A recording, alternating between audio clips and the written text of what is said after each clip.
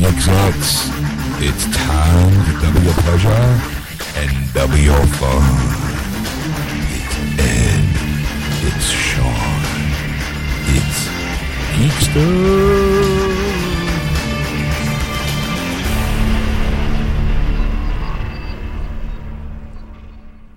And welcome to episode 192, part 2 of Geeksters. I'm your host, Ed. I'm Sean. That Geekster sounds like Old Man Smithers from his... I got away with it for you manly kids. It's Geeksters.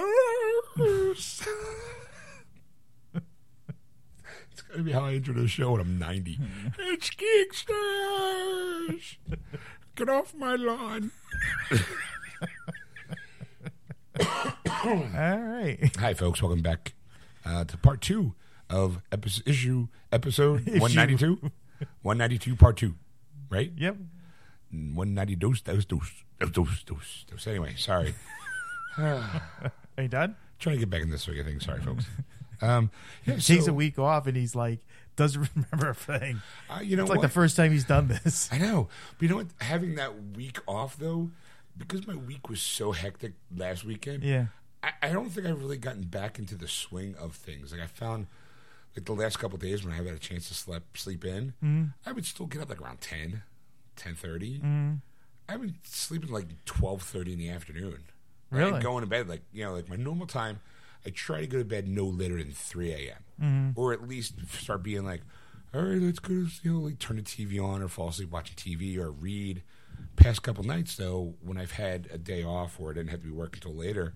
Like, okay, I'm go to bed normal time. Thinking I'll be up at 10, 10:30. Even next thing you know, 12:30 in the afternoon. I'm like, what's going on? Like, why am I sleeping so late? I don't want to. I'm not a late night comic. Yeah.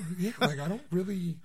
Usually, I get up during the day so I can get some video gaming in or do normal activities during the course of the day. Like I got wash to do. Yeah. Normal house stuff. Like it was funny. Like I woke up today around 12:30, and about 30 seconds later, my girl texts me.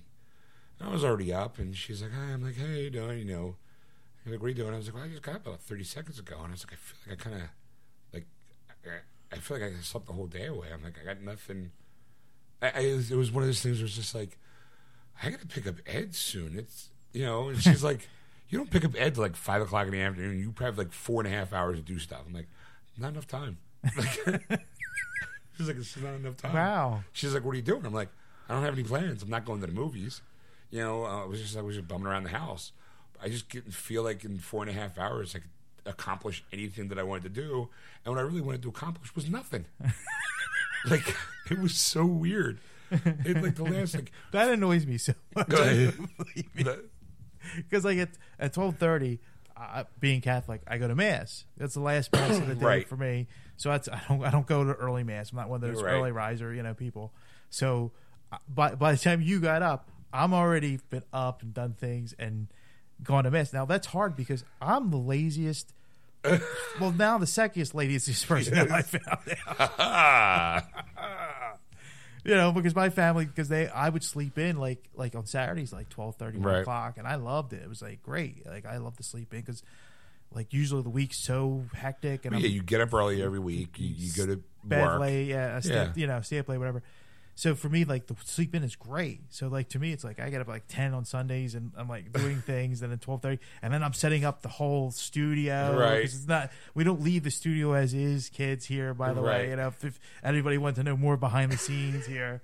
So like I have to set us all up, and I have to go through the articles, and and then I'm waiting for you to post the Hey, don't forget to listen to us. So I could share it to all the groups and Facebook, so they can all see it, and hopefully listen in.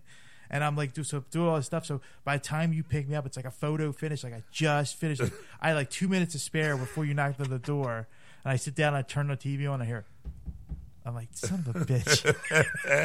I'm like, usually he's late. And I'm like, turn off TV, go out, I'm like, let's go. And then we do our drive, and then the before show stuff, and then the show, and then I got up at 12. I got like 4 hours to do nothing, and I can't do a thing. I was like, it's not enough time. It's not enough time to do nothing. Like I spent. If I could, I would kick your ass. I really. I know I can't, but if I could, I would. I woke up and I'm just like, first I was annoyed that I got up at 12:30. I was like, what the hell? Like, I'd never sleep this late. All right, okay, I do kind of feel like your body does kind of go, let's put things in check, And I'm like, okay, well, I kind of roll out of bed and there's my chair, my computer chair. So sometimes I feel like a really, really lazy. It's like, I get up from laying down just to sit in a chair. Like, Why? My wife always yell at me because I'd get up and like, ugh. I'm like, I need a nap. Like, you just slept all day. So I rolled into my chair and I spun around and I started looking at Facebook, finding out about the, unfortunate events that happened today and things like that. And I'm just scrolling through Facebook. And then my girl calls me and I'm like, not really annoyed. I'm like kind of annoyed at her. Not really, just kind of annoyed going, can I have any time for myself? Like, I just got up. Let me, what do you call me? I need Sean time. Like, what do you call me at 1 o'clock for? Like, come on. Don't you know I got to be at the end in like 4 hours? Like, I need some me time. So I talked to her for like about an hour. And, it's like, okay, well, there goes my day. My day's shot. Like it's 2, and his day is shot. He's got 3 hours. But you could probably get some gaming in on something. I'm like, okay, well, I've got to take a shower. It's like, okay. I'm like, all right, and I have to swing by work to get my schedule for the week. And I was like, well, as long as I pick up at like around 5 o'clock, but if I leave here, if I happen to shower like around 3:30, gives me a half hour to kind of mellow. I have to ease into like, okay, take a shower, take my time. It's like I'm in a constant state of slowing down. Like, so even at 2 o'clock in the afternoon, I was like, yeah, I could play a couple rounds of Overwatch. I'm just like, I don't want to. Like, I'm it's not enough time. Or I'm just like, no, I'm just so bored. Like, I could just lay in bed and watch something. Because there's a couple stuff on Netflix I want to watch. I want to check out the new Voltron series. Yeah. Scream from the MTV show is on it. And I was like, my sister said it's a great show. I want to watch that too. And there's a couple of new things that they added. And I'm like, I went through my list and added stuff to my list. And I'm like, all right, maybe I could just watch. No, I don't really want to do anything. I don't have any time to do. I have not enough time to do nothing. It's like, holy shit, how fucking lazy are you? And I don't know if it's because of, like, normally I'm like, okay, let's go. Like, usually on Sundays I go to the movies. I'm usually up like around 10:30, getting ready to go to the movies. And then, like I'm Well, how do you wake up though when for like on Sundays with Ted? Does your dad wake you up or? No, usually my telephone. We still have a landline in the house. Yeah, and there's the satellite phone that's in my room. I can set an alarm to. Oh, okay. So what I usually do is I set the alarm on the phone, right? And that phone's like kind of across the room. So like at whatever time I want to wake up, it just sounds like the phone's ringing because no matter you've been trained to answer a phone when it rings. Yeah. So, if I'm asleep and the phone's ringing, it's like, oh, I got to answer it, Yeah. So that's how I normally wake up. I didn't set the alarm because I knew I wasn't doing anything. Like, right. But even still, my body usually still wakes up like around 10:30, maybe 11 o'clock, maybe. But most of the time, it's, on the days I have to open up the shop, I have to be at work at 9:30, so I'm up to eat. Yeah. So I usually can function on 5 hours of sleep. Right. Then come home after work and then do some video gaming or bum around. Just, it's like I live my life to bum around. Yeah. Like, okay, let me go do what I got to do and then come home and do nothing. And then when I wake up with nothing to do, I'm just like, man, it's not enough time. I feel like I need to do something in order to enjoy the doing nothing part. It's so weird. And it only just happened this week when I got back from Texas. I don't know why. I just, because up to going to Texas, I was always like, okay, 10 o'clock. I would even get up early, not early, but like 10 o'clock. Yeah. And get up, go have a smoke, eat breakfast, get some video game before I go to work. Right. It's something just to do, just to kill some time, but I would at least make an attempt to get up early to go do it. Right. Like, oh, you set an alarm clock to make you play video games. Not really. I set my alarm clock to wake up so I can be awake when I got to go to work. Yeah.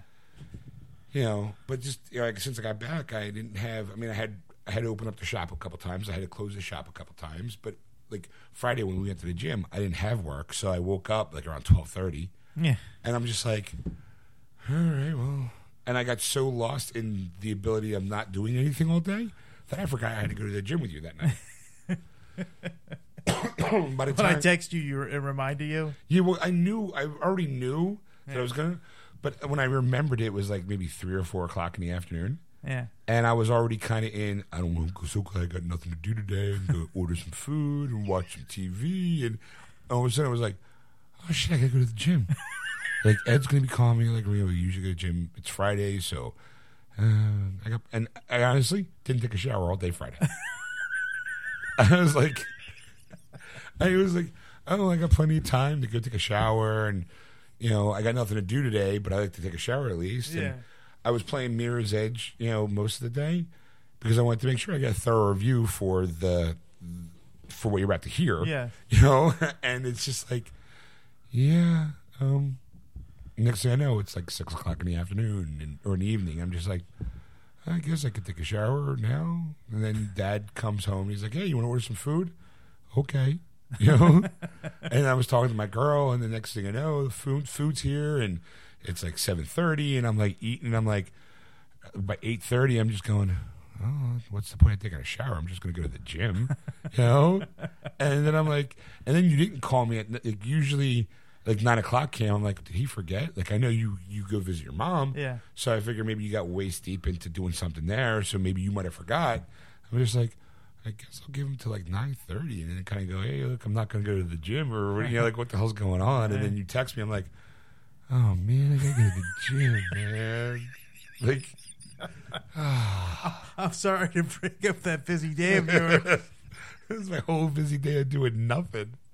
I was just like, all right, so I feel bad that I ruined it. you made me get to leave the house, Ed.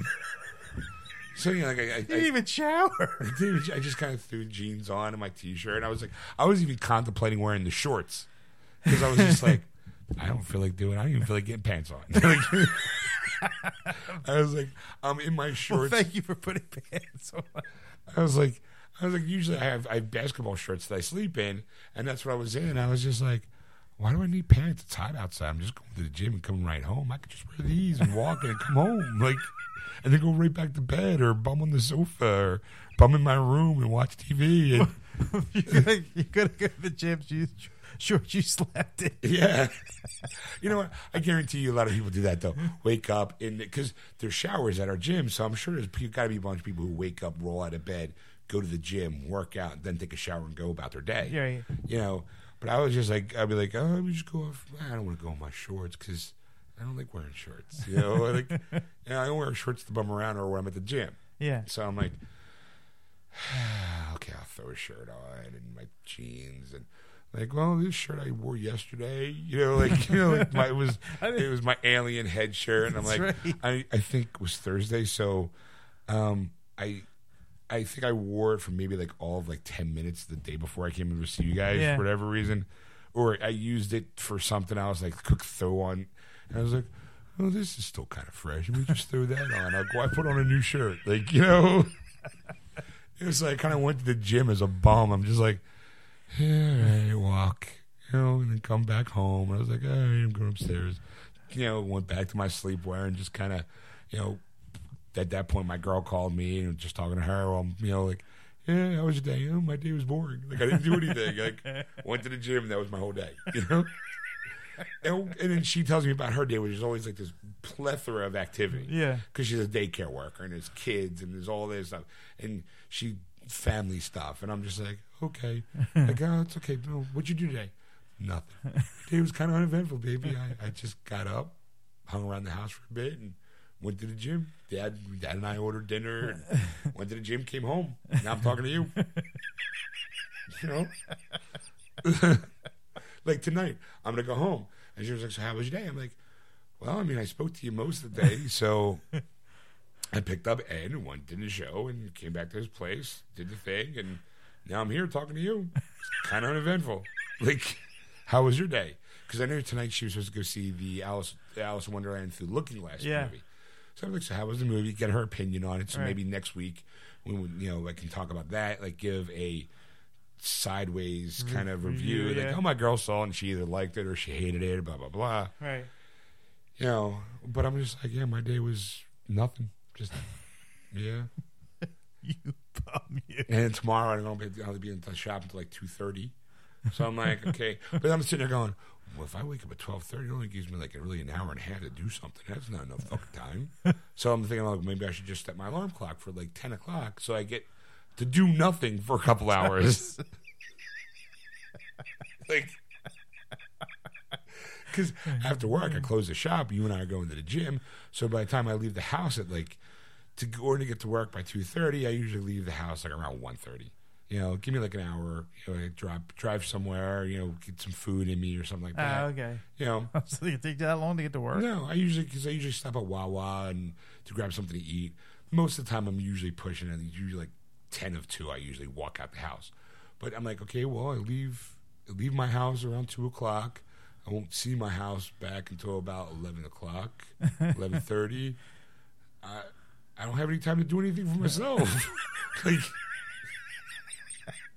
I gotta go to work, I gotta go to the gym, and I'm gonna come home, and then it'd be like, well, it's 11:30 at night, nothing to do. I know it's doing. I'm doing a visual joke here because it's the smallest violin I'm playing it just for Sean. Can you hear it?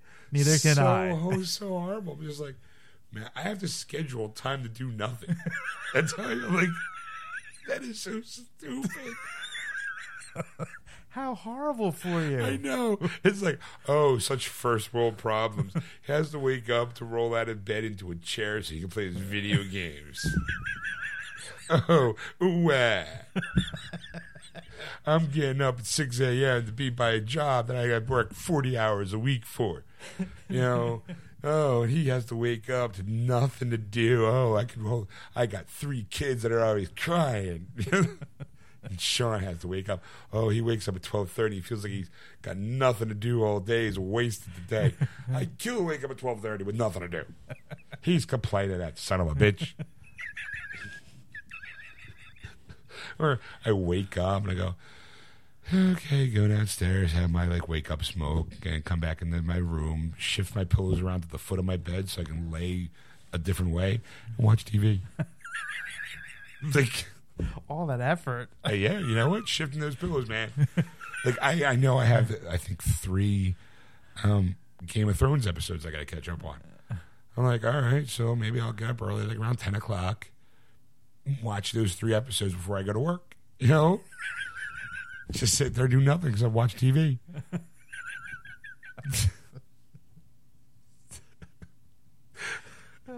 Anyway, what I'm saying is, this is where we bring the news. So, yeah, how did we get that? I have no idea. I just bonus material shit. So Ed brings the news. I give my review of Mirror's Edge, and we give you the news. So when we come back, Ed might have an extra article or something. I don't know. I wasn't paying attention. We got extra articles. All right, maybe we'll do 1 extra article. There you go. All right, so we'll see you at the end, folks. You're listening to Geeksters Live on AquanetRadio.com. iTunes Radio, and tune in. Just search for Aquanet Radio in those apps. Don't forget to go to our Facebook page, Geeksters Radio, and give us a like. What? All right, so when we last left our devious duo, we were going to talk about my review for Mirror's Edge Catalyst. Yes. Okay, I want to start off by saying that I played many, many years ago. Mirror's Edge came out, and I got motion sickness playing it. Okay.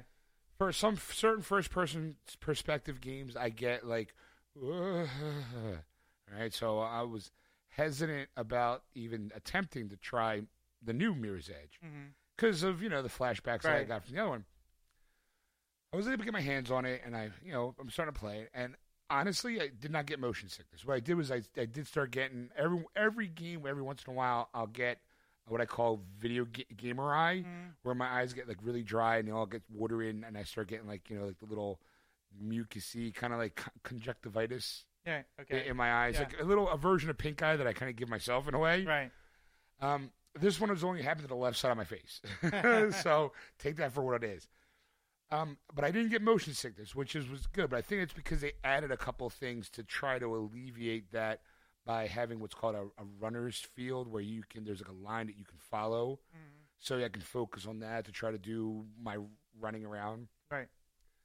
And this is not. It's kind of a prequel to the first game, because if anybody's ever played Mirror's Edge, your hero Faith has got a tattoo going down the right side of her arm. In this storyline, she doesn't have it. And it looks like it's a tattoo that her mom, or a drawing that her mom made. Okay. I don't know. I didn't get really far into the story because I only played it for a couple days. Yeah. Here's my review.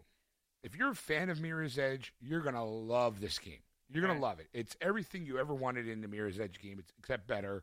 The graphics are beautiful. There's cutscenes, and there's very open world. You can actually you're encouraged to find your own paths, or you can follow that runner's path. It's the direct route might not be the best route though, and especially now people who don't know what Mirror's Edge is. It's kind of like what they call like a parkour type of thing, where you're jumping obstacles and trying to get through whatever area, and there's like all these obstacles. You have to do like these hand jumps and it's you don't. It's funny, like you don't really see your character actually doing any of that stuff. All you see is okay, here's a bar, hit this button and you vault over it. Or you can slide under it, or you can, when you hit a wall, you can see your hands climb up the wall to grab the ledge. So you're not really seeing any of it's parkour via first-person perspective, where like Assassin's Creed, you can see your guy leaping over and diving and rolling and stuff like that. Right. It's also set in a universe where it's a very totalitarian system, where there's the rich stay rich, the poor stay poor, industries run the world, and they kind of ignore these messenger runner type guys, but every once in a while, shit hits the fan, and it's those guys after the other guys. It's common theme. It's not really like nothing really. I'm going to say advancing any ideals or any kind of new plots. It's same thing over and over again. Now, like I said, this game was good. It was nice. It flowed real smooth. I did enjoy some of the running, but I gotta be honest. All you fucking do. Like, it kind of... I mean, I know I did see one thing online where someone says the running is just way too overburdening. It's like it's always there. You always have to run. It's all you do. And someone responded with the fact well, when you play a shooter game, all you're doing is shooting. It's the same kind of concept. It's the same repetitive thing over and over again. Which, yes, that's true, but at least when you're doing a first-person shooter, you can shoot fast. There's multiple guns. You can go for a sniper. There's multiple ways of firing a gun, or what kind of gun. Or there's different types of gameplay where you could be one of those parkers that sit there and just sit. Camper and sit all day and just pick people off. Yeah, you can. This one, though, is there's no weapon system. Everything is hand-to-hand. Because the idea is that in this world, if you're a guard, the gun that you own is biometrically linked to your body. So even if you were to drop the gun, I can't pick it up and fire it because it's not my biorhythm is not yours. Yeah.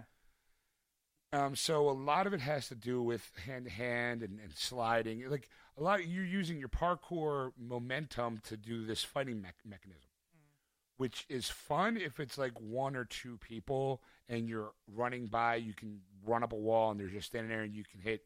It's kind of it's a quick attack, but because you're building a momentum, it hits harder than normal. Right.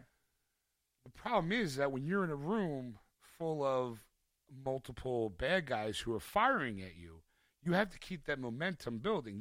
So you're constantly running around in circles. Yeah. Pretty much, hoping that they get into a point where they're close enough to a wall where you can run up that wall and throw that kick or that punch to knock them out in like kind of one or two shots. Problem is, again, you still have to keep that momentum going while you got bullets flying at you or these shock kind of bullets. Found it very monotonous. Now, granted, I also think too that it's very open world where you have this whole cityscape of rooftops that you can run over. Very monochromatic too. It's all white, white and blues and reds. It's very nothing really. I don't say it's the most colorful of atmospheres. Yeah. It's very Art Deco. It's very cool looking, but another problem is I saw, and this is more of a gripe as a video gamer, I see my reflection of my character, and my character's talking to another person on a walkie-talkie, I don't see her lips move. Oh, okay. That kind of annoys me. Like, it feels like, I mean, yes, you know what? You're on a first-person perspective, so if I'm running across a hallway, I'm obviously not going to be focusing on my mouth moving. But if I'm standing in an elevator and there's a reflection of me in the wall, and I'm talking to the person over my ear set, I should at least see my mouth move. Right. I mean, it's a small gripe, and it's something you can overlook, but if you want to get immersed into a world, you make every part of that world realistic as possible. Yeah. You know, I found the game, it was fun for a while, but then after a while, it just got boring. Like, I mean, there's races that you can do, and they do have like a community where you can create your own parkour course on those rooftops. Let's say you found a nice run where you can jump, dive, hang off stuff. You can kind of track that and then post that as a race to have other people, your friends or the community, try to compete against that little thing. It's cute, but if you're really just not into that, it's kind of a pointless thing. So when you look at the map, you have all these like little blips and all of everyone doing their own shit, and it's like, I don't care about that. Just get me through the story, you know. I mean, like I said, it was. If you're, again, I said it before and I'll say it again. If you're a fan of the first one, you're gonna love this one because it's got everything plus and more. Yeah. For me, I just it was enjoyable, but it's not something where I'm like, oh my god, it's just fucking amazing. I kind of don't even really like the lead character, Faith. She's kind of a fucking bitch, really. Like, I understand that the idea of being a protagonist in a game is that you're supposed to kind of buck the system a little bit, be kind of like, I'm leading the revolution, or my actions cause a bigger reaction, and people, you know, I help motivate other people to bring down the current establishment. I get that, but she just seems more bratty than anything else. It's like it's like at any moment you just kind of want to hit her and go, "Bitch, stop doing this because you're gonna get us all killed." And it's like she just doesn't give a shit. She's gonna do whatever she wants to do, Right. and you know, and then whine about something because she doesn't get her way. And I'm just like, you're not really a likable character. I mean, I'm okay with your character being an asshole or your character being a little bit of a rebel rouser because, I mean, let's face it, that's kind of the whole point.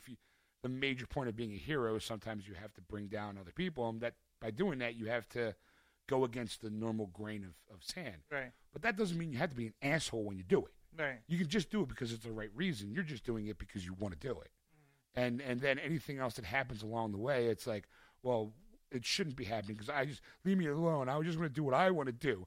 And yeah, but while you're doing it, you just got your friend fucking killed. Like, you know, like it starts off with her coming out of juvie. You know, like, all right, and she owes money to like a Jabba the Hutt kind of character, like a bounty hunter. Yeah. I mean, a loan shark kind of gangster kind of guy. And then she's part of this messenger place that usually gets ignored by the establishment because they don't really cause a lot of trouble. It's just more of a data transfer between one person to another. As long as you control that flow of information, who cares what information gets out because you're still controlling the flow. Right. Yeah, you're willing to let the little nuggets go because you're still holding on to the really good shit. Right. And it just seems like that's her life. It's just, you know, she gets out of juvie and it's okay, well, I just want to go on a run. I just want to run. Just give me something to do. I'm ready for it. I want to do it. I want to do it. Okay, well, you got to prove yourself. I shouldn't have to because I've been doing this for longer than everybody else. Blah, blah, blah. Yeah. And it's just like, bitch, just fucking shut up. So she's not a likable character. is what I you're- didn't find her likable. Yeah. You know, so it's kind of tough playing a non-likable character if you don't, like, I didn't feel any kind of not deep connection, but enough of a connection to kind of go, yeah, all right, you know, she's doing it for a greater good. She's not. She's just doing it for her own, and everything else that's going on around her is just going on around her, and it's more of her reaction to it rather than her being proactive and saying, well, this has got to stop. This is, Right. you know, I mean, on a scale of 1 to 10, I would give it a 6. Okay. I mean, it's fun, but after a while, it gets really monotonous and boring, all that running. Because it's not like you have like little things to do. It's going from here to there, and it's running, and it's like, oh, I can slide over this, or I can hop over that, or no, this time I'm going to hop over this and slide over that. You're like, all right. It's kind of my review. I mean, you're a fan of the first one, you're going to love the second one. If you're not a fan of the first one, you're probably not going to like the second one. All right. You know, there you go.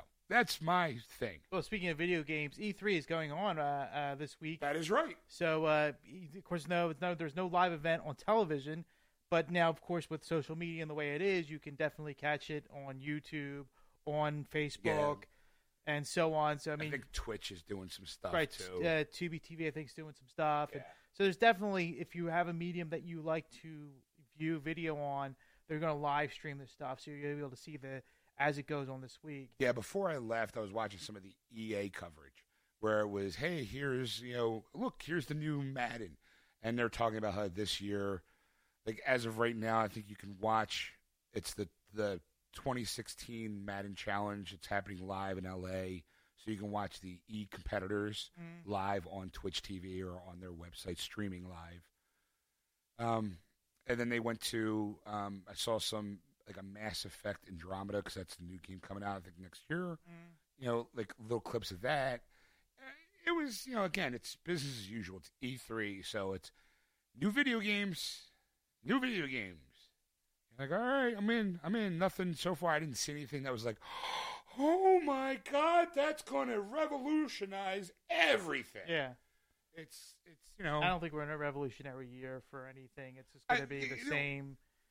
Yeah, the only thing I can see, again, this is only day one, so I'm kind of thinking that give it a couple days and then they'll go. That's right now. You're just getting what they call just the tip. Yeah. It's like, oh yeah, you know what? You knew we were going to make a new Mass Effect because we talked about it. So here's some video footage. You knew we were going to be doing a Battlefield 2, so here's some footage. This is what to expect in the upcoming year. I don't probably not until Monday or Tuesday when they're going to whip out. They're going to give you the full shaft and go, here's some new information. I mean, I know that Sony did admit that they were doing like the PlayStation Neo, but it's not making an appearance at E3. Right. They're not talking about it. So it's like, well, why aren't you? I did see that Microsoft is doing a new console as well, which is smaller and also touting a 2 terabyte hard drive. All right. I mean, if you don't have an Xbox One and you didn't jump on the whole, hey, we're so desperate for sales, we're going to drop $100 off of it, and if you buy the game, this system now, you'll get this for free. If you write all that out, there's a new system coming down the pike. Maybe you want to jump on that instead because it is a bigger hard drive. Mm-hmm. 2 terabytes is not bad.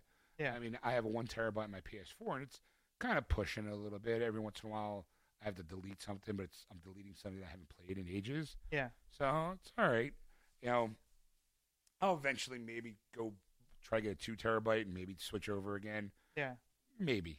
I don't know. It depends on how things go later in the year when more games come out. All right.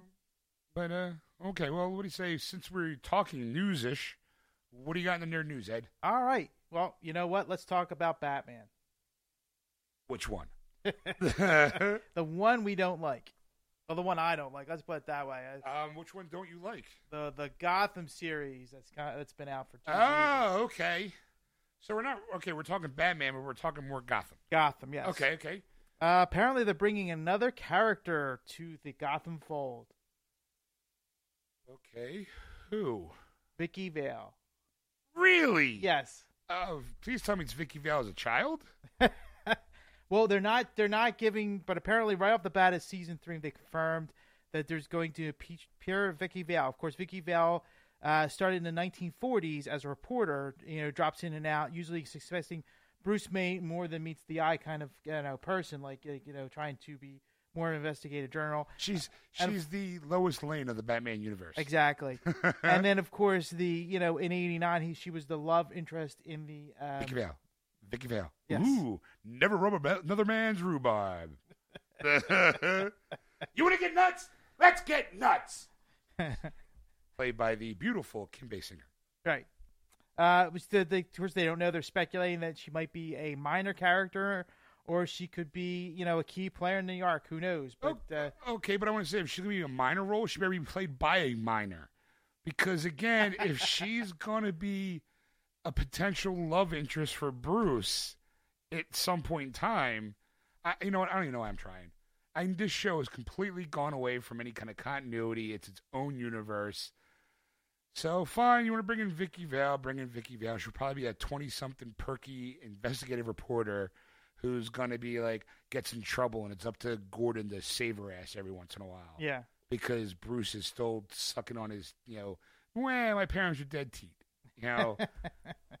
It's never going to be a love interest for Bruce because by the time he gets old enough to plow her, she'll be already middle aged. Yeah. He'd be too old for her. I mean, he'd be too young for her. Yeah. All right.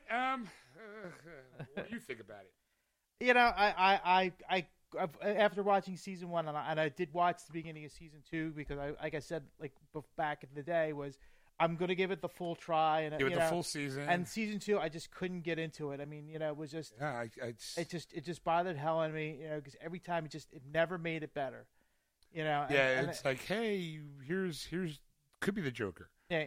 Really? Okay. Hey, look, Fish Mooney's back because everyone loves her. I didn't. All right, whatever. I liked her. I know you didn't. You had a big problem with her. Yeah. But at least she was original. She wasn't.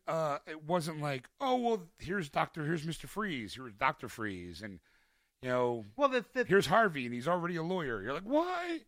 To me, it was one of those things you see, and it's like with her, Fish Mooney was a character that really didn't do too much. It was all like that laid back, but she was like a major part of the show, and you're like, you're just giving the same drama over and over again every week, and it's just like if she was more of a puppet master and pulling strings, and like and nobody knew that she was really involved with it, that would have made it more interesting. But it's just like I didn't care after a while. I also think too that sometimes some of her acting can be very Batman 66-esque. Yeah, where it's like, oh, Penguin, I will get you. You have fouled with Fish Mooney for the last time. Yeah. It's like, oh, you want to dial that overacting back a little bit? This is a TV show, not a soap opera. Come on. This isn't Batman 66. This is Gotham 2016, where you're going to put a little bit more acting into it rather than acting. Oh, thank you. I am Fish Mooney. All right, what else? Well, let's go from DC to Marvel. Well, let's, Ed. I mean, you're driving the ship. Come on, let's go. All right. An actress, to me, a famous actress, is going to be in the Marvel universe here. Sharon Stone. Okay. Of course, she's not giving away what she is, but she gave away a couple clues. She's supposed to be in Ant-Man. Ant-Man and the Wasp. That didn't say in this article. Oh, sorry. I just saying that she's supposed to be. A lot of people were making a big deal that she was going to be in Ant-Man and the Wasp. Because a lot of people made a big deal about her starring again with Michael Douglas, the whole Basic Instinct thing. The more and more you're telling me, I'm like, yeah, it makes sense. But that's what does your article say? Well, it's basically they're not sure where they're going to put her into the universe. They're not going to see if she's going to be in Doctor Strange, even though I just finished wrapping up, or the Guardians of the Galaxy 2. Oh, see, now I heard it was Ant-Man and the Wasp, and the rumor mill is everyone's kind of thinking she just might be the original Wasp. Okay. Like that her... Well, apparently not, because she gave 2 clues of who she was. Okay. So maybe before you go on, I don't want to think. But apparently she did an article with AARP. Yes. I thought that was funny, too. I mean, it's cute talking about superhero movies with the elderly. Okay, go ahead. But she provided 2 clues. Who? What? Aren't you that woman that spread her legs? Gave me heart palpitations right slowly. Quick, give me my pudding. Okay, she said that she's going to play a superhero rather than a villain. So that's kind of one clue. And the other clue was the fact that her special power will be heat. Heat? Yes. Heat. Heat. Superhero with heat. Mm-hmm. She won't be Firestarter. Some people were thinking she might have been Firestar, but like... Firestar. I'm thinking... Firestarter. Yeah, okay, Firestar. But she'd be the same age as Spider-Man, so it would be kind of, she's older, so that wouldn't really work out too well in that aspect. I mean, this of course, this is the article by Adam Holmes. Is heat in parentheses? Yes. So maybe it's a heat as in sexy. Oh. Yeah. One of the names that he mentioned was Abigail Brand. If people that know, she was the head of SWORD, Scientific World Observation and Response Department. Gotta love acronyms. All right. She's able to do flames from her hands. Is basically that she's heat enough though that she can melt metal. Was the response? All right. So that kind of fits the prescription. But again, this is all just rumor, and we don't know conjecture and hearsay. Exactly. Yes, because the article that I read was that she was going to be an Ant-Man, and her possibility of she was going to be a superhero, but I didn't know anything about the heat thing. But being heat, be in parentheses. Yeah. Could be Mrs. Van Dyne. We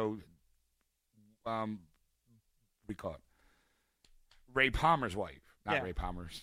wrong thing. She's Hank Pym's wife, the one that shrunk down and went into the warhead. Yeah, went subatomic. Right. That at the end of Ant-Man, Michael Douglas kind of knows. Oh, so it is possible to come back. So he might be thinking of a way to try to rescue her. So that we'll see how that plays out. I mean. All right, sure, why not? I mean, we'll see how it goes. I got really no opinion going. It would be nice to see Michael Douglas and Sharon Stone back together again. Yeah. I mean, I don't know. I mean, like, I'm just amazed that another top quality actress or actor is going to be in a Marvel universe. It's like, to me, it's like when all those years when we watched the old Amazing Spider-Mans and that TV movie series that was back in the 70s and the Hulk, and like all those kind of Captain America with Red Brown, right? They were done with more tongue in cheek. It was done more Batman 66 kind of an attitude, right? Rather than a Hamlet attitude. Yes, exactly. And then get these kind of caliber actors to play in these roles is just amazing to me because it just gives it to me more legitimacy of this whole. Yeah, well, like one person once said, legitimacy is a hell of a drug because I mean, let's face it. I still think Kevin Costner got a resurgence in movie roles after being in Man of Steel. Mm-hmm. Robert Redford being in a Captain America movie to me was like, what? Because he's movie star. He's an icon. He's an icon to have him walk in and be not only a predominant figure in a Captain America movie, but wind up being sort of the villain in the movie. Yeah. You're like, what? Really? Robert Redford? You're kidding me. Like, that's incredible. But then, you have Michael Douglas being in Ant-Man. When they younged him up, you're like, holy shit, it's wow. Like, yeah. I mean, these guys, to some it's a job. So for some of them, it's a way to be, like Eddie Murphy stopped doing like R-rated comedies when he became a father because he's like, I want my kids to see my work. Mm-hmm. So maybe that there's a kind of a mentality of that of like, Robert Redford going, yeah, it could be kind of fun doing this. It's all the burdens. The weight of the responsibility of whether this film is a success or not is not on my shoulders. Yeah. Like Glenn Close being in Guardians of the Galaxy, you're like, doesn't she have an Oscar? Yeah. Like, really? Robert Redford, he's got a couple of them. You're just like, but I think now it's the genre of superhero films has kind of gone past the tongue-in-cheek Batman 66 phase where it's like you can actually be relevant to a newer audience, it's something my grandkids could watch. Like maybe that's Robert Redford's thing. They're never going to see Butch Cassidy at Sundance Kid, but they're going to see me in Captain America because that's their movies now. Yeah. All right, fine. Same with Douglas. I mean, Sharon Stone was in that really shitty Catwoman movie as the bad guy. Mm-hmm. So it's not like it's her first foray into superhero movies. But it's going to be our first one into a good one, maybe. Yeah. So, I mean, all right. I mean, the more of those legitimate... I hate to see you use the word legitimate because it makes it sound like Paul Rudd's not a legitimate actor. I mean, it's hard to... It's really hard to differentiate because there's a lot of great actors now that they're in these movies and you go like Benedict Cumberbatch being Doctor Strange. It's just like, granted, I don't like Doctor Strange, but he's in a Marvel movie and you go... That's something because I mean, he's just come on the radar in the last 5 years. Yeah, ever since when Sherlock hit big and all of a sudden, bam! Now he's there. He is. He's everywhere. Yeah, and it's great to see that kind of actor to take. Well, I'll take on a Marvel role, and here he is. Yeah. That's great. Now I'm looking forward to actually seeing Doctor Strange instead of going, oh God, Doctor Strange. It's Right. really horrible to me. But this just to see that kind of thing, it's great. But like to see these kind of like icon actors stepping up as and especially like not like major roles, like Glenn Close was in a major role in that movie, but Right. to see Glenn Close in that movie, you're going, that's Glenn Close. You know what I think this is where our age starts to play into it, because you and I, we see Glenn Close, we go, that's fucking Glenn Close. Or again, my head was when Robert Redford was going to be in Marvel. Yeah. I'm like, that guy he was an icon before I was born. Yeah. And during the 70s, he was even bigger icon. This guy, Sundance Film Festival is solely around because of him. Yeah. Like, this guy has done way more stuff in the movie industry than most of us would do in our lifetime. Yes. And to see him show up in a Marvel movie, you're like, oh my God, that's incredible. But to my nephew who's 6, he's like, who's the old guy? Yeah. You just kind of want to go, shit, you're right. He's the bad guy. For you, he'll always be the guy who went Hail Hydra before he died. Yeah. To me, it's Butch Cassidy and the Sundance Kid. It's the guy from The Sting, Yeah. It's the Natural, it's all these great rules, Jeremiah Johnson, 3 Days of the Condor. It's the list goes on and on and on and on. And like some of these movies were before our time, but we saw them at one point because you heard Robert Redford's name and you go, I got to see it. He's in one of my favorite Twilight Zone episodes where he played Death.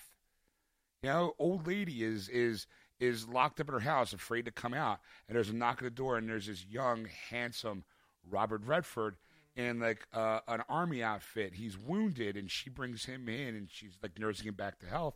And in the typical Twilight Zone fashion, she's hiding from death, but there he is, right there. He's like, I'm here to take you to shit, and I'm hearing this face, this sweet, handsome face to kind of go, it's okay. It's death isn't as scary as you think it would be. Let me help you. Let me take you. And you're like, oh my God, that was a good. Looking back, going, that's Robert Redford. That's the start of his career. And then to see him many, many years later to go Hail Hydra, you're like, what? Yeah. So it's fun and it's exciting. And for you and I being our age and kind of going, those are some heavy hitters back in our day. Yeah. Like Michael Douglas. Fucking Romancing the Stone, Basic Instinct, like any Wall Street, like he was like in the 80s one of the biggest actors. Yes. Now he's like, now he's the old guy in Ant-Man. He's Hank Pym. He's a good character, but for me, I'm like, that's like when that opening scene where he's younger in the 80s, you're going, that's exactly what he looked like in Wall Street. Yep. Like, that was amazing and creepy and scary. And my nephew's not going to know. Like, you're never going to know that. You're not going to see him swinging through a rope and Romancing the Stone because by the time you get old enough to actually want to see that movie, it's already going to be 50 years old, that movie. Yeah. You're not going to want to see it because it's way... Like, my girl and I were talking about it the other day about the original Teenage Mutant Ninja Turtles. Yeah. To her, when she was a kid when she watched them, I was not. Yes. So, to me, like, that was cutting edge technology. Yeah. To her, it's not. It's just old. It's an old movie. Yeah. And I'm going, you don't understand how big that movie was when it came to the animatronics that were involved. You're in the computer era where that's why the Turtles look like the way they do now. Back in my day, those were the Turtles we had, and we really appreciated them because it was actually done there. And well, it's just like Tron in '82. I mean, that was cutting edge technology in '82, and people look at a movie, it's like a shitty movie. Yeah. And I'm not saying it's not. I mean, right. But I love it because it's one of my personal favorites. The nostalgia we have at watching that movie at the time of her life when it was out, it's bigger than it really is to a person who just goes, oh, Tron, I never saw it. It looks old. Yeah. You're like, son of a bitch. The technology that made that little bit, that bit yes and no, like was a huge, major force in CGI technology back in '82. There was no CGI technology. Right. It was all practical. There was no computerized effects. Like none of that would existed back then. Now that little cursor is now just a polygon on a different thing. It's a pimple on Iron Man's armor. Yes. You're just like the computer to make that versus the computer to make the Turtles were vastly different. Yes. Now, I'm like, all right. Well, anyway, so what else you got in the news, Ed? Well, you know what? I don't know if this is news or not. I don't care. I just thought this was a great article, and I want to share it. So, Okay. You know, it's about James Bond. James Bond. Apparently, you know what? Okay, go ahead. Give me the article. Apparently, Sir Roger Moore reveals a bid to bring back all the ex-Bonds to star in a blockbuster movie together. Oh, okay. So far, okay, I'm in. Okay, what is it?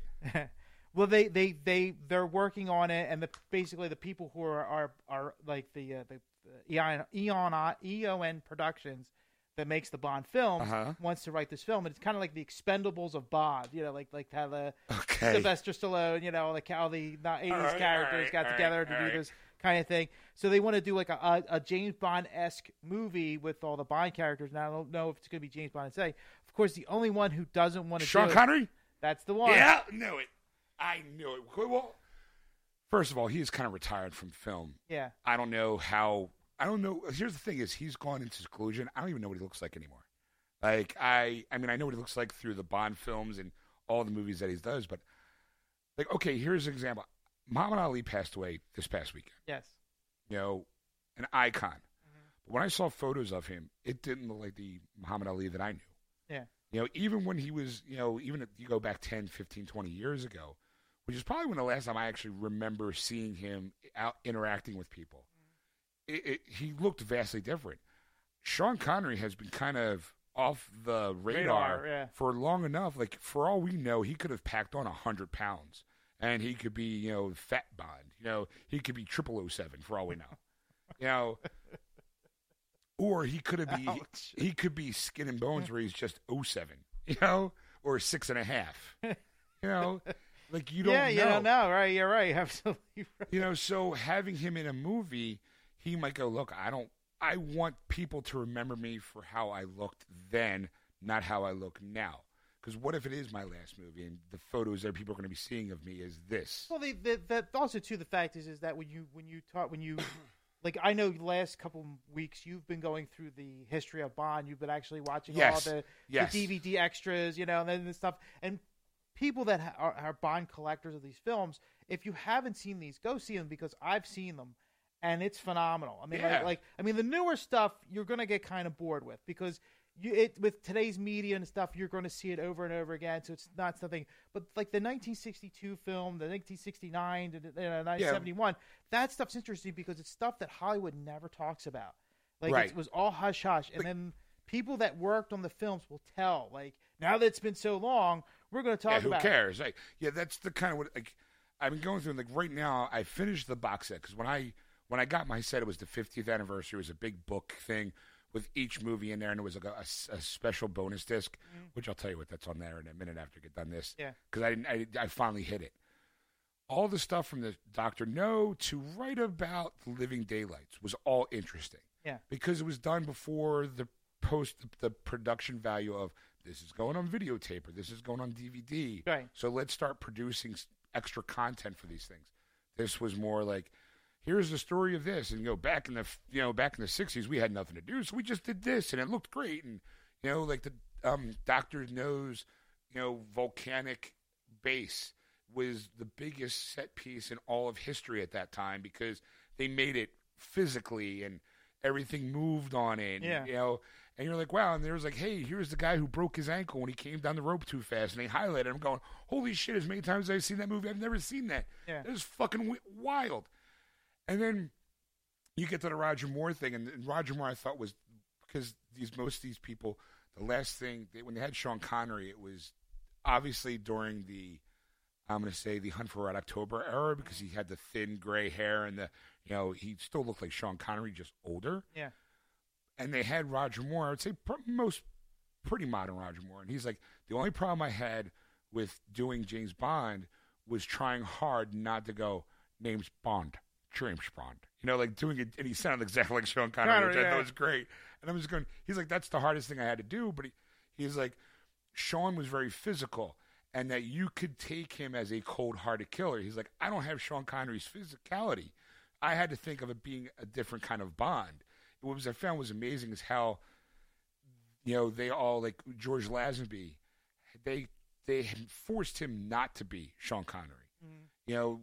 Roger Moore had to make a decision not to be Sean Connery just because by physical appearance. Yeah. And how Sean was more rough and tumble, Roger Moore's not.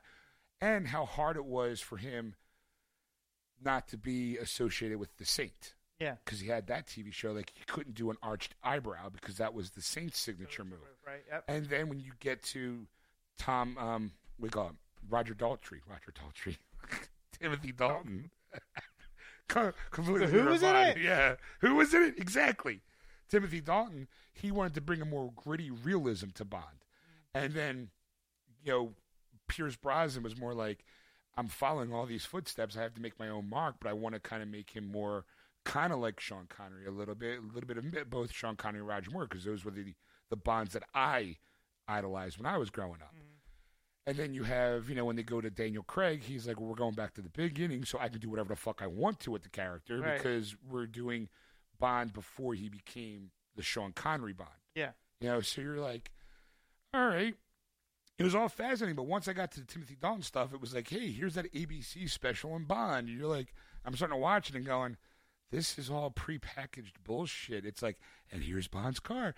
Notice the Aston Martin, blah, blah, blah. And you're just like, all right, what's like? I did a lot of chapter search when those things came on. I was like, next.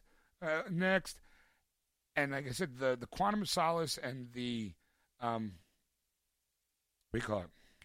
Casino Royale were interesting because it's now technically relaunching the Bond image. Mm-hmm. But it was all, again, we're living in an era where everything's prepackaged. Yeah. So it did feel like there was no dirt behind the scenes. Like, give it another 50 years, and that's where you're going to have, like, Daniel Craig go, I fucking hate this shit. This is, like, he already has shown signs of being a bitchy about it anyway because he's refusing to do the next movie because of the toll that it takes on him to do them.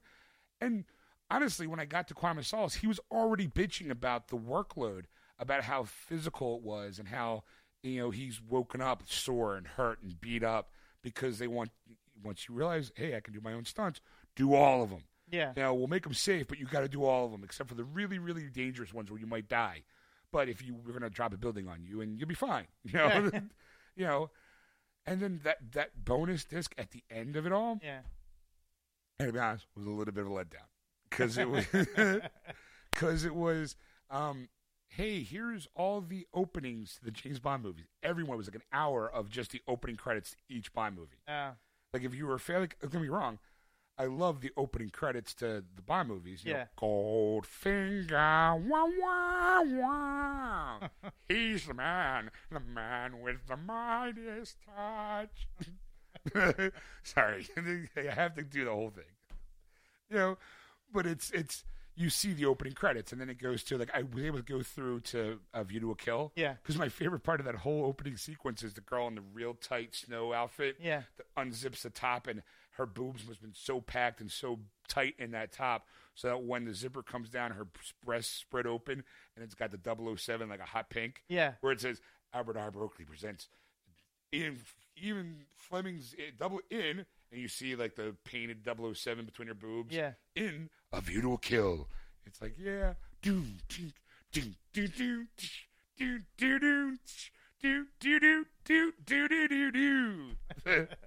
Meeting you. Two of you to a kill. Sorry. That was just for me. Sorry. I was singing in the shower just like that, too.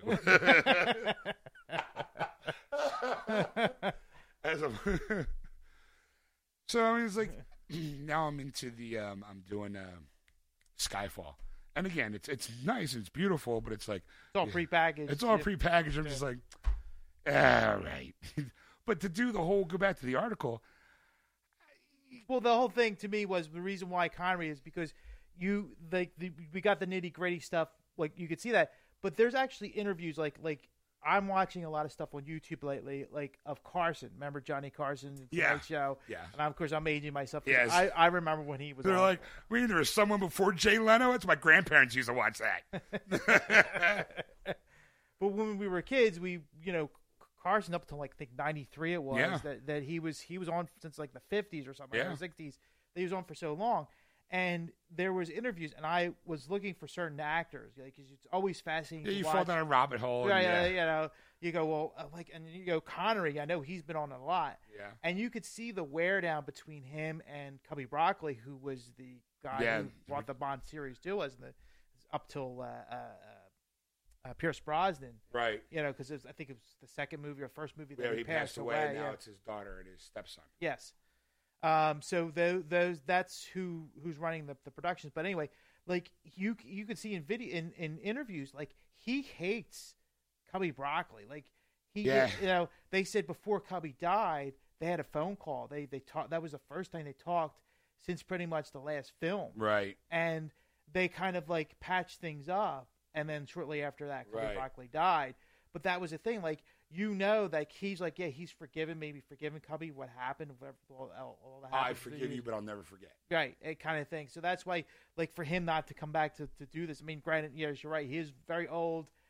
You know, he's retired, and I'm sure there's probably things he's thinking. I don't know if I could pull off memorizing all these lines and. Well, that's the reason doing why this Jack physical- Nicholson apparently said he just stopped doing acting is because he was having problems memorizing lines. Yes. You know, I mean, I can see that, but I don't know. Would you rather be people want to remember thin Elvis, not fat Elvis? Like if Elvis died younger, he'd be like everyone loves Elvis, Yeah. almost everybody. Yeah. But when you think of Elvis, you think of white jumpsuit, overweight Elvis. Yeah. Very few people think skinny 1969 comeback Elvis. Yeah. So Sean Connery's going, would I rather have people remember me as Henry Jones Sr. or this guy? Yeah. You know? Yeah. You know? Yeah. I mean, but though I think though if he's not involved, they should. You know what they should do? Honestly, make it animated. Here's a nice little twist on the whole expendable thing. You make an animated feature where it's a storyline that goes through generations. Right. And you can start off with the 60s. Sean Connery's still alive. He still has that voice. Mm-hmm. So you get him in the studio to do his line work. Then you throw in Roger Moore, like George Lazenby. Like they all are in this together. They don't have to be in the same room together because you don't know how egos are going to be. Yeah. But you can still get them in a booth, record some voice work, do an animated so you can have young Sean Connery, young George Lazenby, young Roger Moore. You know, how old is Sean now? Sean's 85 years old. Yeah, I'd rather remember 65-year-old Sean. You know? I mean, you know, I just looked up Roger Moore before that. He's older than Sean Connery. Yes. He's 88. Yeah. Yes, he's 8 twice. But you find him at Bush and Continental.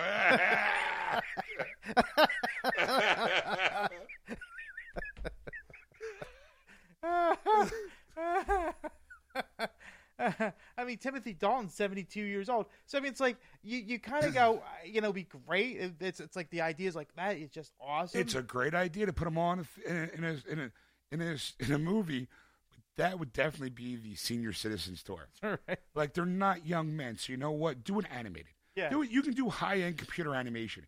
You can digitalize Sean Connery and Roger Moore, young them up, as they did with, you know, Michael Douglas, and just be able to kind of throw them in an animated movie where they're all spies and they're all like, or just something. Just I don't want to see, you know, 007, the retirement years. Right. You know, George Lazenby's probably got to be in his mid to late 60s. Ed? He's 77. 77? Yes. Yeah, these guys are fucking. Well, the thing with Lazenby is like he does not look. No, he doesn't. Does not look like his James Bond character at all. So he could be in the film, be like, who's the old guy? You know, I mean, of course, like, who's the old guy? That's Sean Connery and Roger Moore. Who are those guys? I mean, I think though, if they were still in great shape, you know, it was like 20 years ago. Yeah, I could see them really pulling this off. But granted, you know, that's time's a bitch. Yeah, it is. You know, they're not. They all don't look. They're. You know, it's just. I don't know. Again, make it animated. I'll be fine. Make it a video game. You know, a James Bond video game where it's, you know, through the eras of, you can be probably Daniel Craig would probably sign up to do some voice work for that. Yeah. But look, you got to be in another Bond movie, but this one's animated. I don't have to do a single push-up. Nope, I'm in. Yeah. I don't have to jump from a building. Nope. Okay.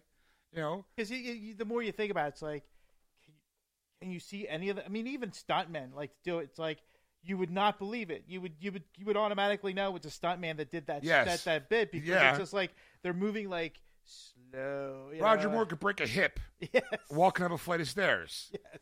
No, keep him in a studio in front of microphones and just kind of do the Bond, James Bond. All right, Sean Connery, ladies and gentlemen. Bond, James Bond. Roger Moore, everybody. There you go. Woo! Let him do the one final lap and, so be it. I mean, let's face it. Everyone knew that Sean Connery had something against the broccoli guys. Yeah. When he did Never Say Never Again. Yeah. It was a distinctive fuck you to the whole Bond franchise when he did that movie. Yes. And it's still a great movie. I don't care what it was. I'm Team Sean all the time. I don't care. That's why I don't want him in this movie. Because I want to remember, you take one of his, he put one of your people in the hospital, you put one of his in the morgue. I want that Sean Connery all the time. I don't want, give me my martini. Don't worry about shaking it because my hands are shaky. I don't need that. I don't need colostomy bag Connery. I want Indiana Jones, throwing a punch, banging a young chick before his son does Connery. Well, speaking of Indiana Jones. Oh, wow, what a segue. Okay, good. Indiana Jones 5 is bringing back a key player for the movie. As an actor? No. Okay, who? It's going to be John Williams. That's right. John Williams. You're right. You got it. Okay, sure. Look, I mean, let's face it. As soon as John Williams does a score for a movie, it's like, it's already going to be a hit. Yeah. Yeah. So they're talking about it, and he's definitely going to do it, and he's in, and there was during the American Film Institute tribute to 6 decades of Williams' work. 6 decades? 6 decades. Steven Spielberg himself spilled the beans that the legendary composer will be returning for another spin through the adventures of Dr. Henry Jones Jr. Wow. We called the dog Indiana. That's the Connery I want. Junior, the floor's on fire. Come on. What he just deadpan? The floor's on fire. Yeah. It's like, oh, come on, that's Connery I need. John Williams' premiere was 1956 in an episode of Playhouse 90. Wow. His first musical credit was. And then from there he went on, of course, with Gilligan's Island. And what? Yes. He scored Gilligan's Island? That's what it says. He was the guy. You know what? He's so... TV shows like Checkmate, Gilligan's Island before making the film. I'm going to say he's probably the brains behind changing it from And the Rest to The Professor and Marianne. His music was so good that they had to elongate the intro from the professor, from And the Rest here on Gilligan's Isle to The Professor and Marianne here on Gilligan's Isle. Because it's John Williams. He's a genius. He's a genius. Yeah, but everyone knows. I mean, he first and foremost on the map for me would be Star Wars. Yes. Well, of course, I think, though, Jaws, the 1975 yes. would be, the first. Well, the only reason why for me Star Wars is because that's the first movie I saw in theaters with him. Yes. It wasn't until I saw it later when Jaws came out on TV and stuff like that. Mm-hmm. But yeah, for me, it'd be like, that's, yeah. It's like, that's great. Anyway, sorry. So July 19th, 2019. Is that when the new Indiana Jones? The new Connery movie? The new Connery movie. Oh, that'd be great. Sean Connery is 00 Indiana Jones. Just walks on screen. Who the hell am I? He just walks out. The floor's on fire. End credits. John Williams theme. Good. There's the Oscar. Bond, James Bond. The floor's on fire. Oscar. All right, what else? I mean, okay, of course he's going to do the music because he's done the music for all the other ones. It would be silly. I mean, as long as John Williams is alive, the moment you get a Star Wars movie or an Indiana Jones movie, you get him. Yeah. Because he's the guy. Like, outside of that, I don't know what would happen if, like, Indiana Jones 10 and John Williams is not here to score it. Who's going to do it? Like, well, I mean, there was an article previously we brought back a while ago. Was the fact is that they were saying that if as long as Harrison Ford wants to do Indiana Jones, they'll make it. But once he's done, that's it. They're not going to make any more Indiana Jones. I mean, they say that, but they say that because, I mean, let's face it. If I was head of the company, I'd be like, you know what? He's always going to be Indiana Jones. There'll be no Indiana Jones. I either leave or I quit or I get killed or I'm dead because of old age. 10 years after that last movie or 15 years after the last movie, they'll reboot it. I honestly think so. I mean, once Spielberg, Lucas, Ford, anybody who was ever associated with any of the Indiana Jones movie has become dust in the wind, somebody will go, let's that movie was good. Let's remake it.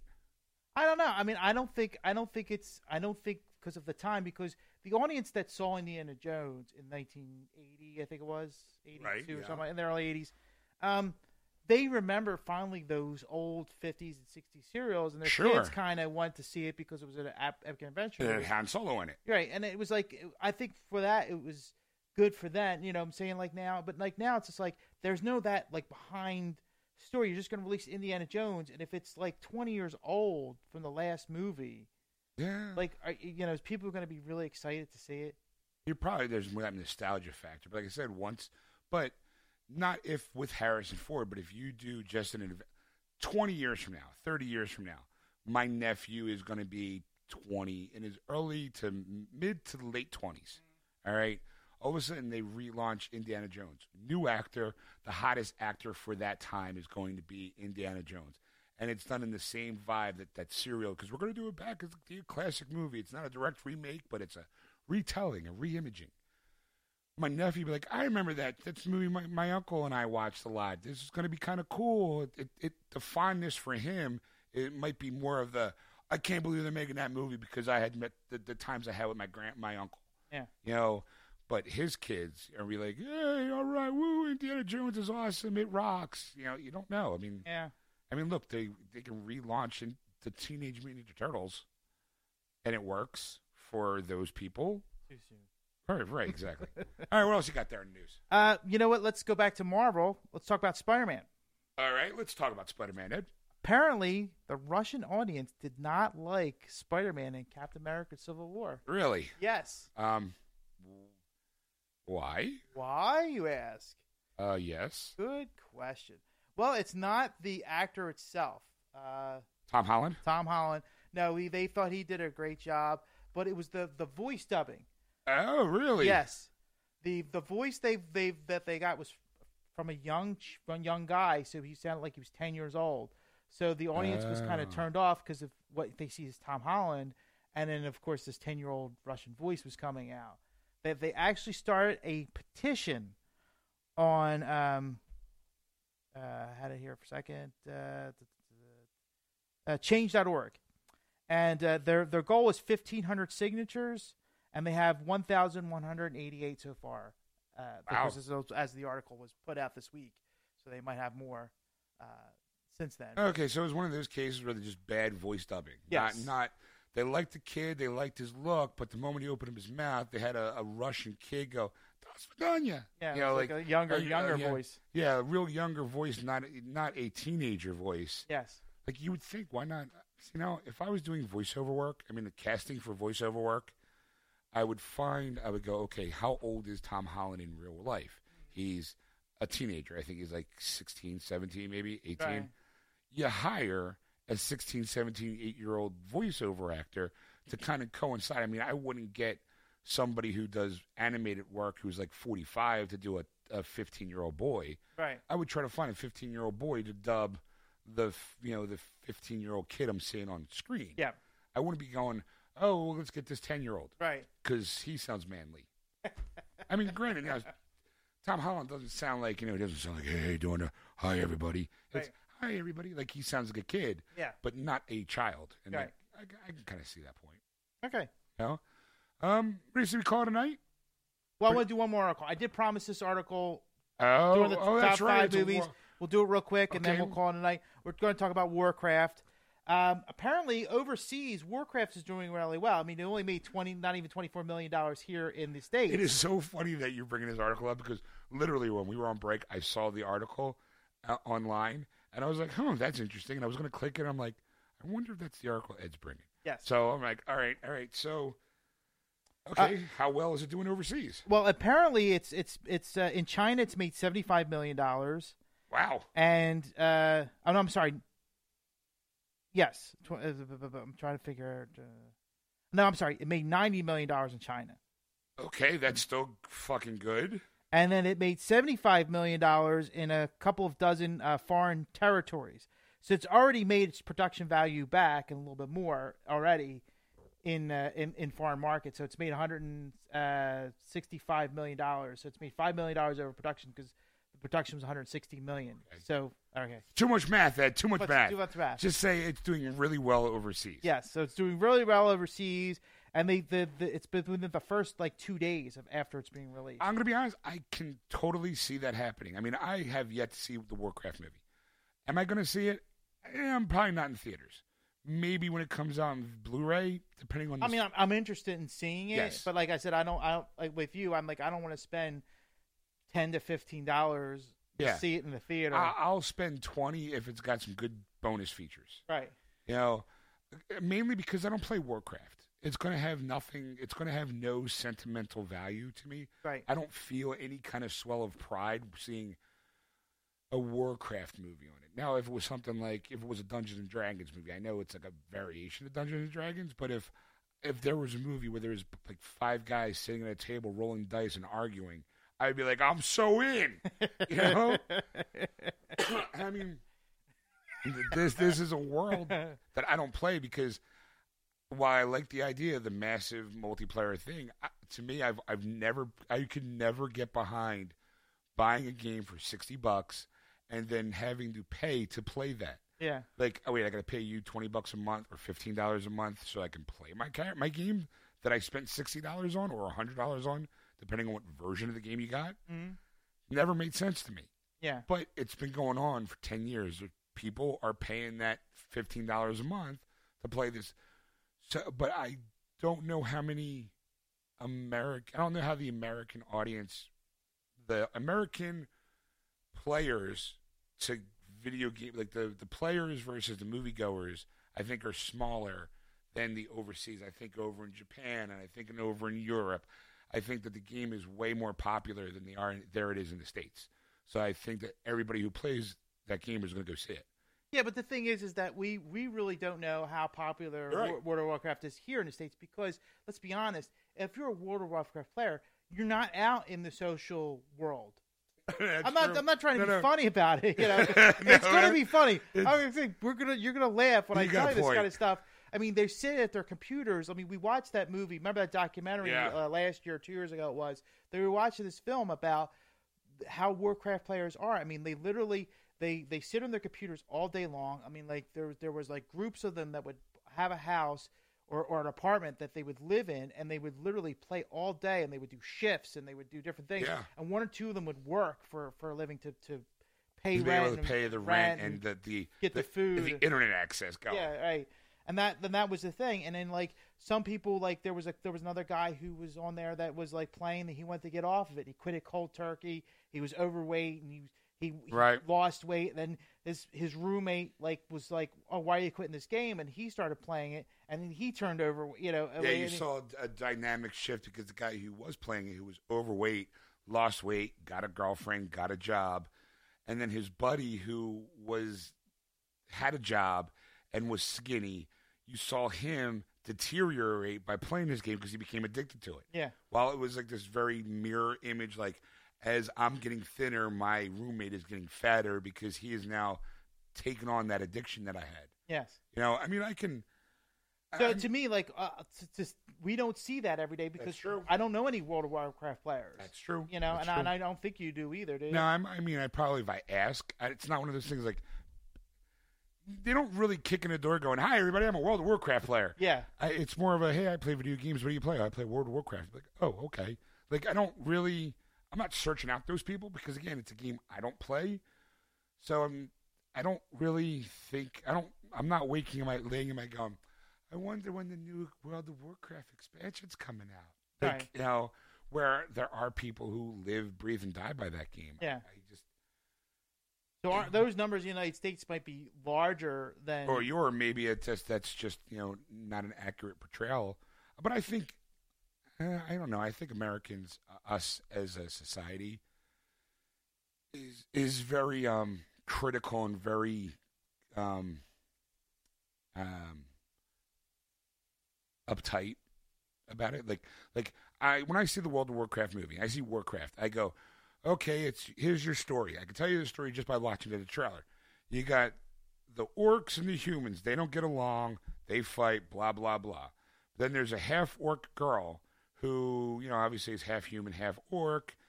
And somehow between her, then her dad decides in order to save the human race or his people, they need to do the enemy of my enemy is my friend bit to help overthrow a bigger evil. Yeah. How many times have we seen that plot? Yeah. Maybe there might be a little bit of a Romeo and Juliet aspect to it too, where she's the half breed and she's falling in love for a human, but it's forbidden. Right.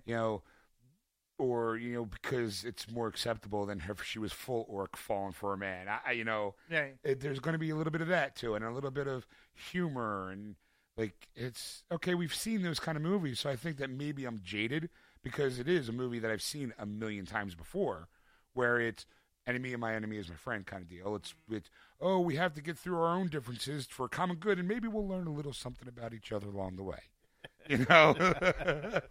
Yeah. And where overseas they just kind of even though they know that and they know that plot, they don't care because it's a game they love and adore. And just because it's more of a, hey, stop being so nitpicky about something and just appreciate that it's there and at all. Because Warcraft there was never a need for it to be made. Never. This is definitely some people would say, well, it's a cash grab because you're capitalizing on the popularity of WoW to create this film. Like, yeah, but that popularity's been around for 10 years. If you were going to capitalize on it, you should have done it maybe like 5 years ago. Why now? Well, I think it's mainly because they want to do a resurgence on it. I mean, sure. They might be losing something like numbers in certain areas, and they go, well, what if we put a movie out? Like, let's see what we can get from that, and maybe we can get some more, value out of it, and people could, see other mediums than actually just sitting in front of their desktop every day or laptop every day playing this game. That they will go beyond it. I saw an interesting conversation, not really a conversation, more of a Facebook post. Yeah. And it was one of those, like, someone copied it until it eventually came across my desktop. Yeah. It's a person saying, hey, look, we know the Warcraft movie. You can tell this person was strictly an American person writing this. Hey, Warcraft movie's coming out. So this means we're going to get a whole bunch of noobs coming to World of Warcraft. There's a bunch of people who don't know anything. So let's be nice, treat them with the respect that they deserve because it's a community kind of thing.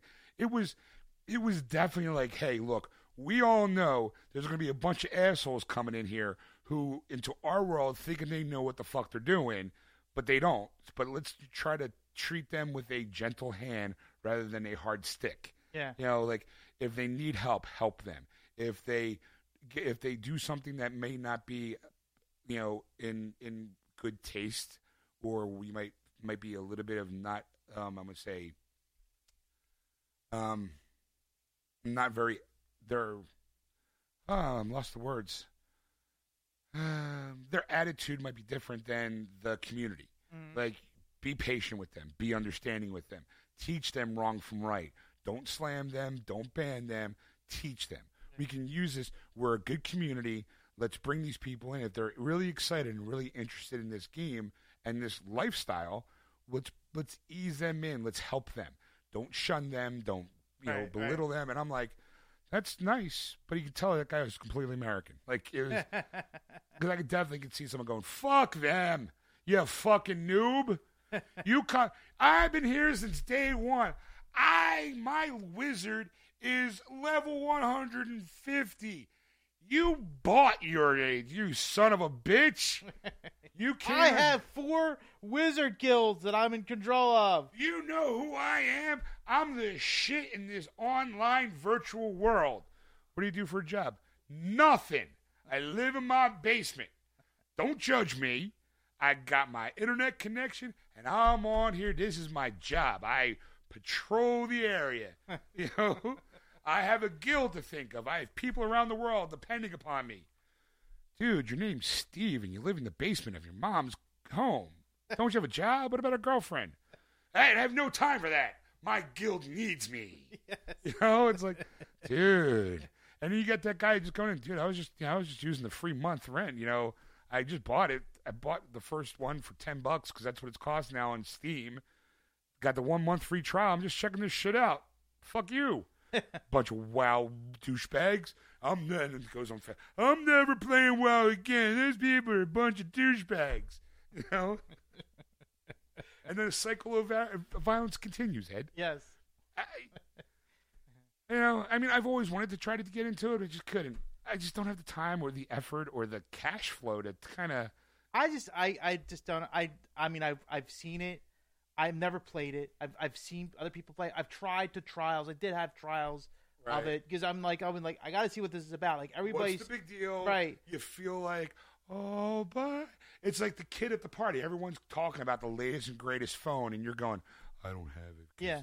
I don't have it. Right. You know? And then and you play it, and you're right. And there's a lot of World of Warcraft people that if you're a new guy, like they just don't want to talk to you. Yeah, they'll just walk right over you and they just leave you behind. And you're like, well, how am I going to get anywhere? Because like if I can't travel on a team and I'm a noob, I'm going to die out in the territory. Well, you deserve it because you're new.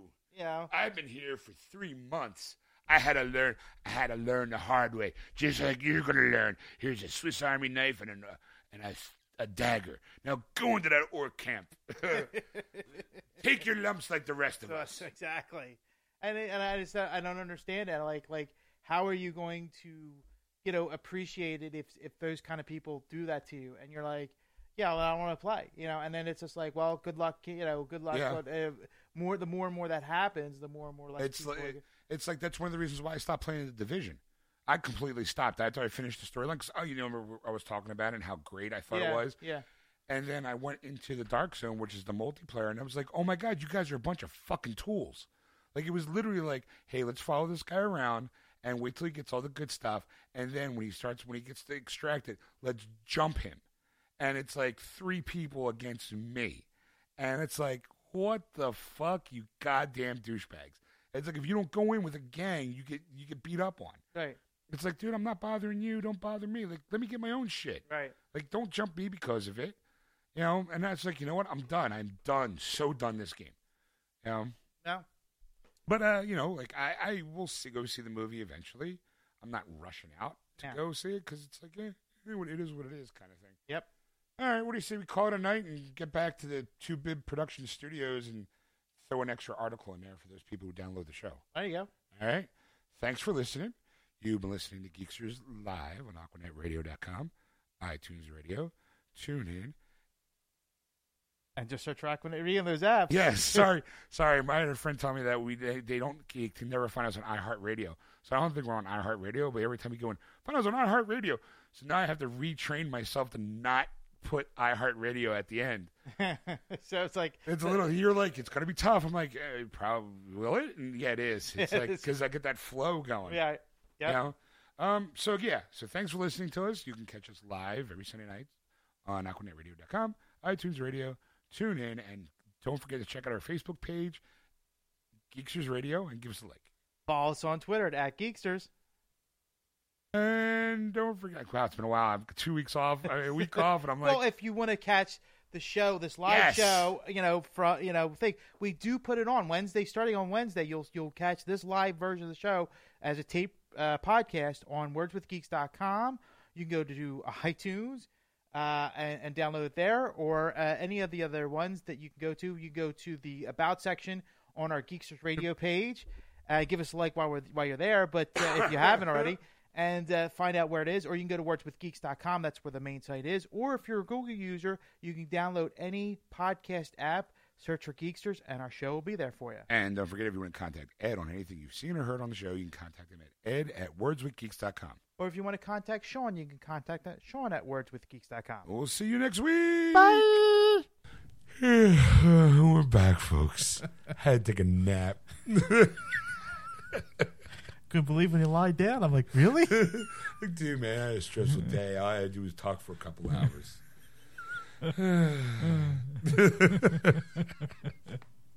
Anyway, so hi, welcome back. And as promised, Ed has another article for you. Yes. For Nerd News, for you bonus people. All right, we'll try this one out and see how it goes. All right. Apparently, Bobby Brown had sex with a ghost. Okay. All right. Robin Roberts was told that he had sex with a ghost. It's Bobby Brown, right? Bobby Brown, the one who was married to Whitney Houston. Yeah. You know what I'm talking about? Yes.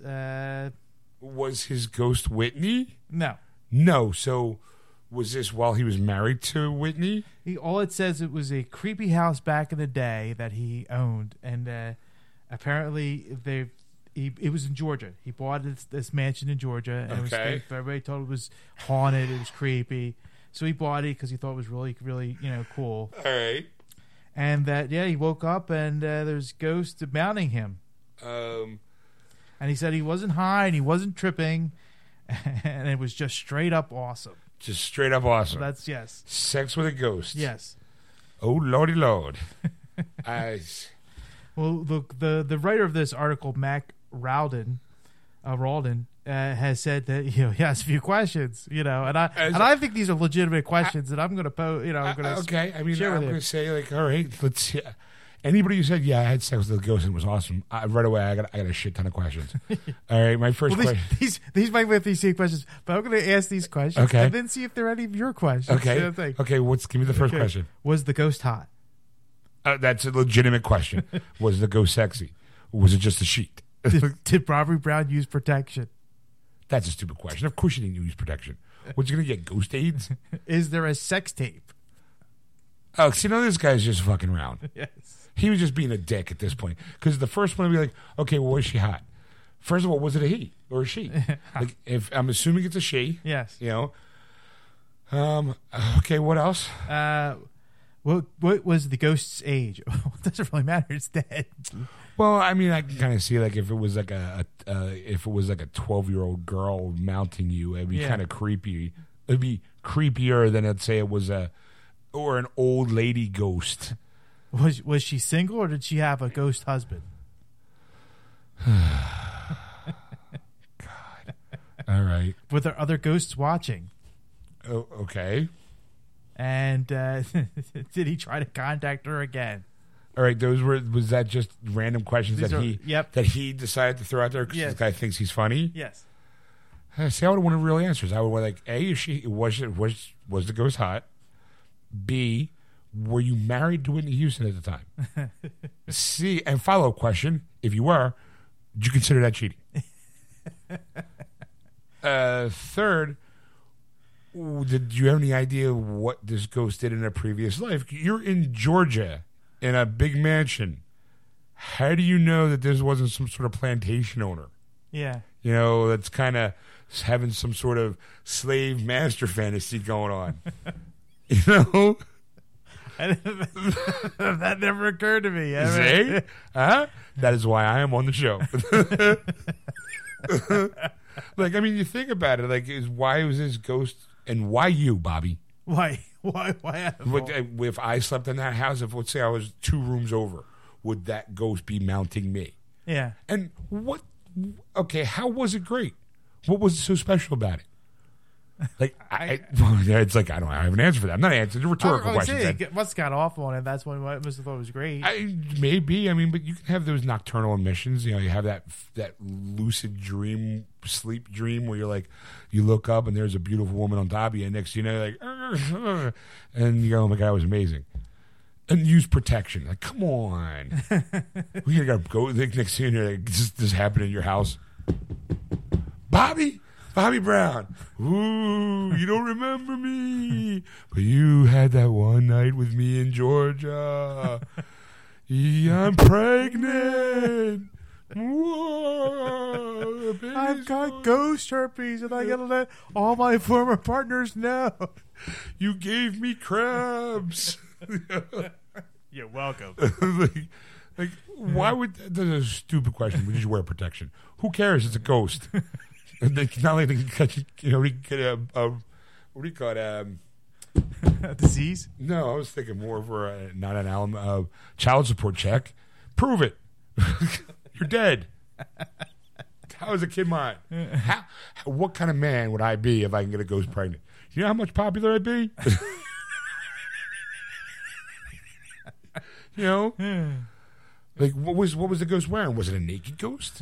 Or was it kind of like a ghost like you see in Scooby-Doo where they're like, or Rico, Marcus. Oh, man, Crothers.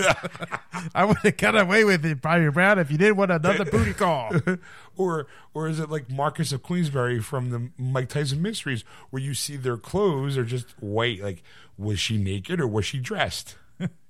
Like, those are the questions I have. Just say it. And guess we'll never know unless I sit down. Bobby Brown, come here. So apparently you had sex with a ghost when you owned a mansion in Georgia. What was it like? You said it was fantastic. I got questions. Did she call you later? Did you call her? Why did you get rid of the house? Obviously getting laid. You know? I mean, you were getting laid without having to put no work into it. You can just lay in bed and there she was. That's a dream. God damn it, Bobby. I get up at 12:30 in the afternoon and do nothing.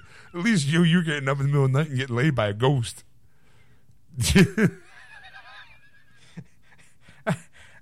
My question really is, why the fuck would you tell that story to somebody like a legitimate news story? Like, that's something I think you keep to yourself because it's obviously crazy. Is it, Ed? Yes. Is it? Yes, it is. Well, first, do you believe in ghosts? Do I? No.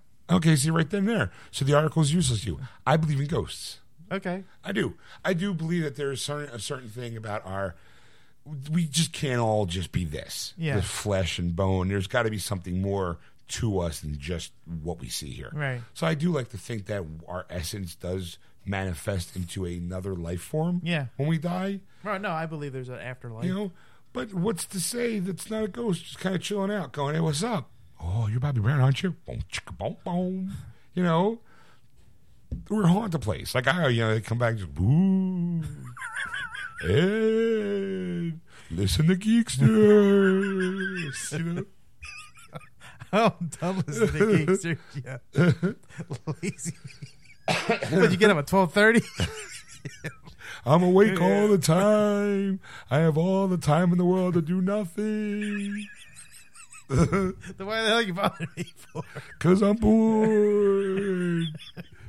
Want to play Pinochle?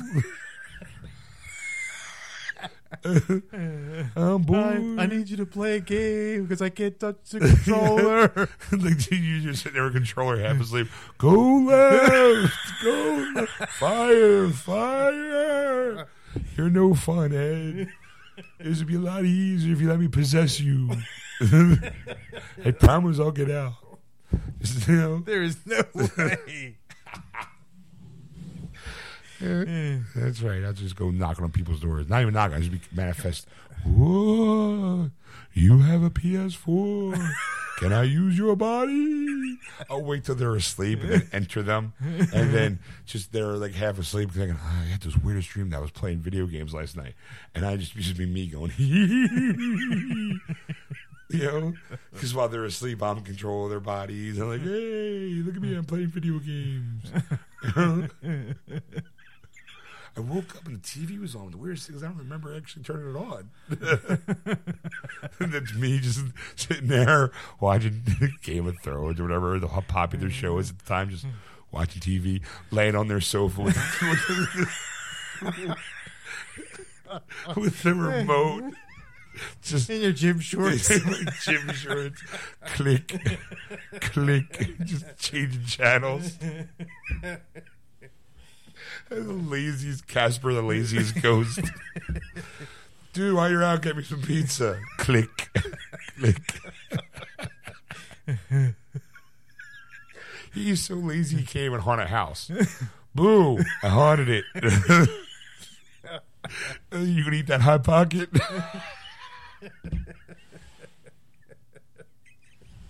Who DVR'd The Flash?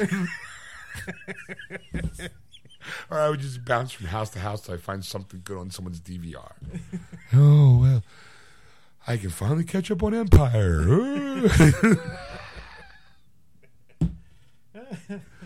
All right, well, thanks for listening, folks. I mean, if you want to hear this shenanigans live, you can on Sunday nights, starting at 6 p.m. Eastern Standard Time on AquanetRadio.com, iTunes Radio, and TuneIn. Just search for Aquanet Radio on those apps. Don't forget to go to our Facebook page, Geeksters Radio, and give us a like. Follow us on Twitter at Geeksters. And if you want to contact Ed on anything you've seen or heard on the show, you can just contact him at ed@wordswithgeeks.com. Or you can contact Sean at sean@wordswithgeeks.com. And we'll see you next week. Boo. That was wonderful. Bravo! I loved that. Oh, it was great. Well, it was pretty good. Well, it wasn't bad. Well, there were parts of it that weren't very good, It though. could have been a lot better. I didn't really like it. It was pretty terrible. It was bad. It was awful. It was Get terrible. him away! Hey, boo! Boo!